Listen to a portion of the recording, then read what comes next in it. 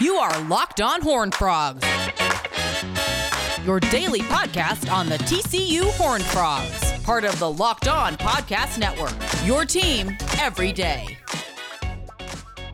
Welcome into Locked On Horned Frogs, your daily TCU podcast. I'm Steven Simcox, your host. Appreciate you joining me. So today I'm going to let you hear a little bit of my conversation with Matt Jennings.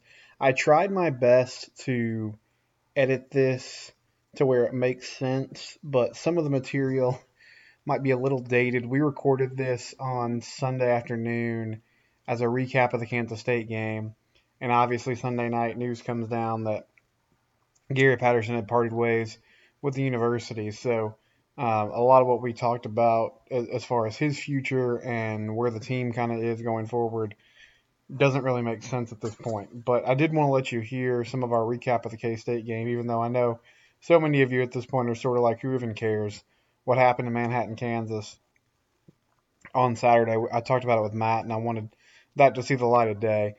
Just a quick update on the team. Jerry Kill, interim head coach. If you missed this yesterday, Gary will not finish out the season. 4 more games left. Jerry's going to take over. I have no idea what to expect when they hit the field against Baylor on Saturday. I mean, I think sometimes you see an interim coach come in and everybody rallies, right? Like I saw Trey Tomlinson today tweeting, "Let's go make a bowl game," which is probably the goal that is most obtainable and that the team can sort of rally around pushing forward. But I think even if you want to say that, and the guys, I'm sure, are going to say all the right things and are going to try to get up for the games, I just imagine it's really difficult for this coaching staff, which knows they're probably on their way out at the end of the season, or at least a lot of them are, to be fully engaged when that's kind of hanging over your heads. I'm sure it's hard for the players to be fully engaged when your coach leaves mid-season. This was Gary's choice. Obviously, TCU could have probably massaged this in a better way to allow him to coach out the rest of the season, meaning like they didn't need to necessarily approach him right now.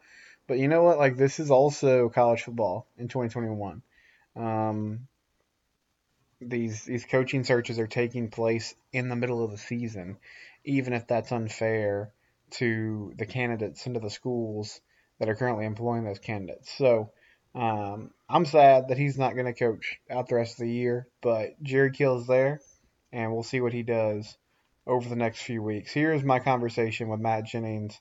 But before we do that, we'll take a quick break here on Locked On Horned Frogs.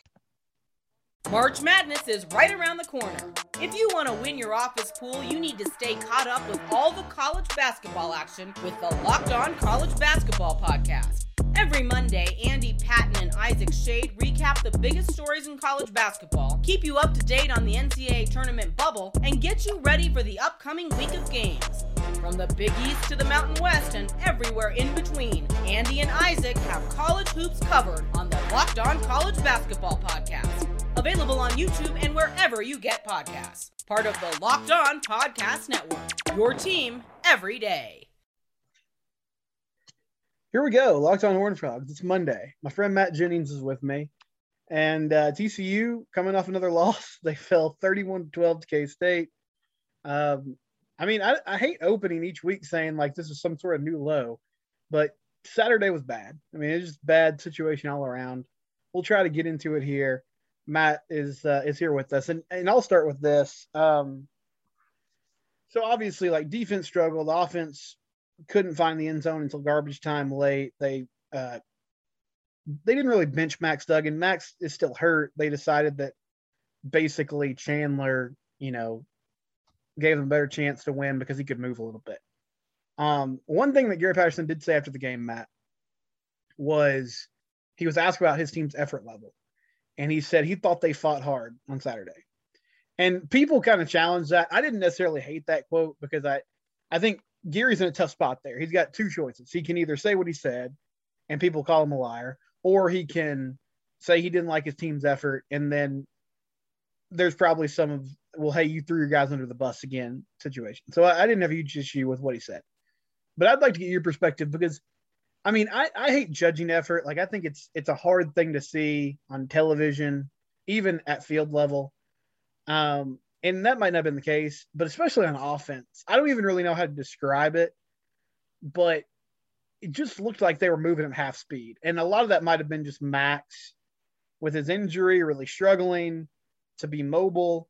But nothing worked on that side of the ball. So did you see some effort issues yesterday, or is that an unfair kind of assessment after watching that game?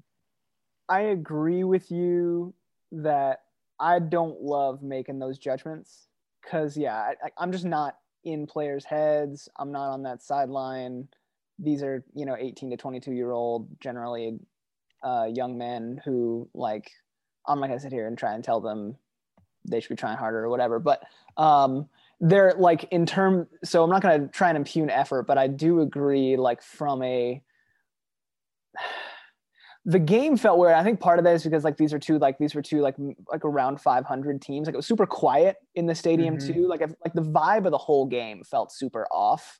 And it definitely seems to me, at least, like this is a team that, I don't know, is having trouble finding energy to, I'm not gonna say they didn't play hard at all. I will say, like, when it seems like all of your goals and things that you were fighting for to start the season have now all become, or mostly become, unattainable, it probably affects the way you play. It probably affects how focused you are or how well you're able to execute, because you're like, well, why are we here? So I don't know if guys are I'm not going to say, like, call it specific players or even the team as a whole and be like, oh, they're not playing hard. But I think you can tell the team seems a little dejected. It really does, because you're sitting here and, like, your goals are, TCU's goals ostensibly every year, like, get to a bowl game, compete in the Big 12, try and get into Big 12 title contention, and keep going from there to, again, the pyramid that we were talking about, playoff contention, national title contention. That's the stuff that they want to be able to do. And I think everybody came into this year thinking, like, 2021, we've got a team with a bunch of upperclassmen. We feel good about a shot. I feel like that was the feeling inside the building. And it's just like, when all that stuff slowly began slipping away, and even the stuff you were good at earlier in the year, we can talk about the offense in way more depth here in a second, but the stuff that you were good at earlier in the year, in terms of, like, you were putting points on the board, you were moving the ball fairly efficiently. Now that stuff is kind of falling apart too. And so it gets hard to, maintain the same level of intensity, I think, on it, like, for 4 quarters, especially when, to your point, your quarterback's hurt, you got a bunch of your star running backs hurt. So I think all the circumstances are working against them in terms of that. And that's where coaching comes in. Like, can you get those guys up and motivated and playing hard, even in the midst of all those circumstances? And I think TCU's coaching staff is struggling to do that right now. So let's discuss the offense. It was bad yesterday. And I mean, a big part of that is Max and his foot injury. I think any quarterback would struggle under those conditions, especially for Max, with the way he gets things done with his legs, whether it's running or extending the play. It's a big issue. The offensive line it's such a weird group. Like, in the last 2 years, there have been games, Matt, where they have just manhandled people running the football against lesser competition, but they've owned the line of scrimmages. They've run the ball for chunk plays, all that. They also give up sacks, like, all the time. I mean, aside from the Oklahoma game, it's just teams can rush 3, and Kansas State did that a lot yesterday and got to the QB. But I guess let's start with play calling. I texted you this morning. I don't think this is hyperbole, excuse me. I can count on one hand how many passing plays they had yesterday that were, like, legitimately planned out, well-designed. Okay, we're going to go to a read here, and we hit the guy, and we got a first down, or we got positive yards. Everything else was swing pass to Kendre Miller or quarterback getting outside the pocket. they had a first and goal at like the 2 where they couldn't convert in the first half. They had, the ball inside the 5. They couldn't get the ball. They ran a weird play where they ran a reverse to Taya Barber, and he was trying to pass it to David Denuzio, the walk-on tight end, who's a great story, but it didn't work. What has happened to the play calling here? Because I think there were a couple weeks in the season where we were sort of, okay, maybe this Jerry Kill, Doug Meacham marriage is starting to work, and they figured some things out. Zach Evans didn't play yesterday either. But what's going on that's failed them so horribly as of late on that side of the ball? Yeah, I think it's easy to point to a quarterback and be like, Max Duggan, after, as we talked about, maybe the best game of his life against Oklahoma a couple weeks ago, has turned in a pretty, it was a pretty average, maybe subpar game from him last week against West Virginia, and then a bad game. There's no way getting around it against Kansas State. So that's an easy one thing to pick on. But to me, the issues on the offense are starting to look a lot like the issues on the defense, in that it's you can pick on one thing, but guess what? You can pick on a lot of one things. It's not any single issue that's if we fix this, then everything's fine, right? We can talk about Max Duggan, and we can talk about, I think there are legitimate critiques to make about him, right? We've talked about this. You have a ceiling with him as your quarterback, and I think that's fine. He's an imperfect quarterback. There's nothing wrong with that. Very few college football programs have transcendent talents at that position. We can talk about his ball security, his pocket awareness. I think you're in year 3 as a starting quarterback in college.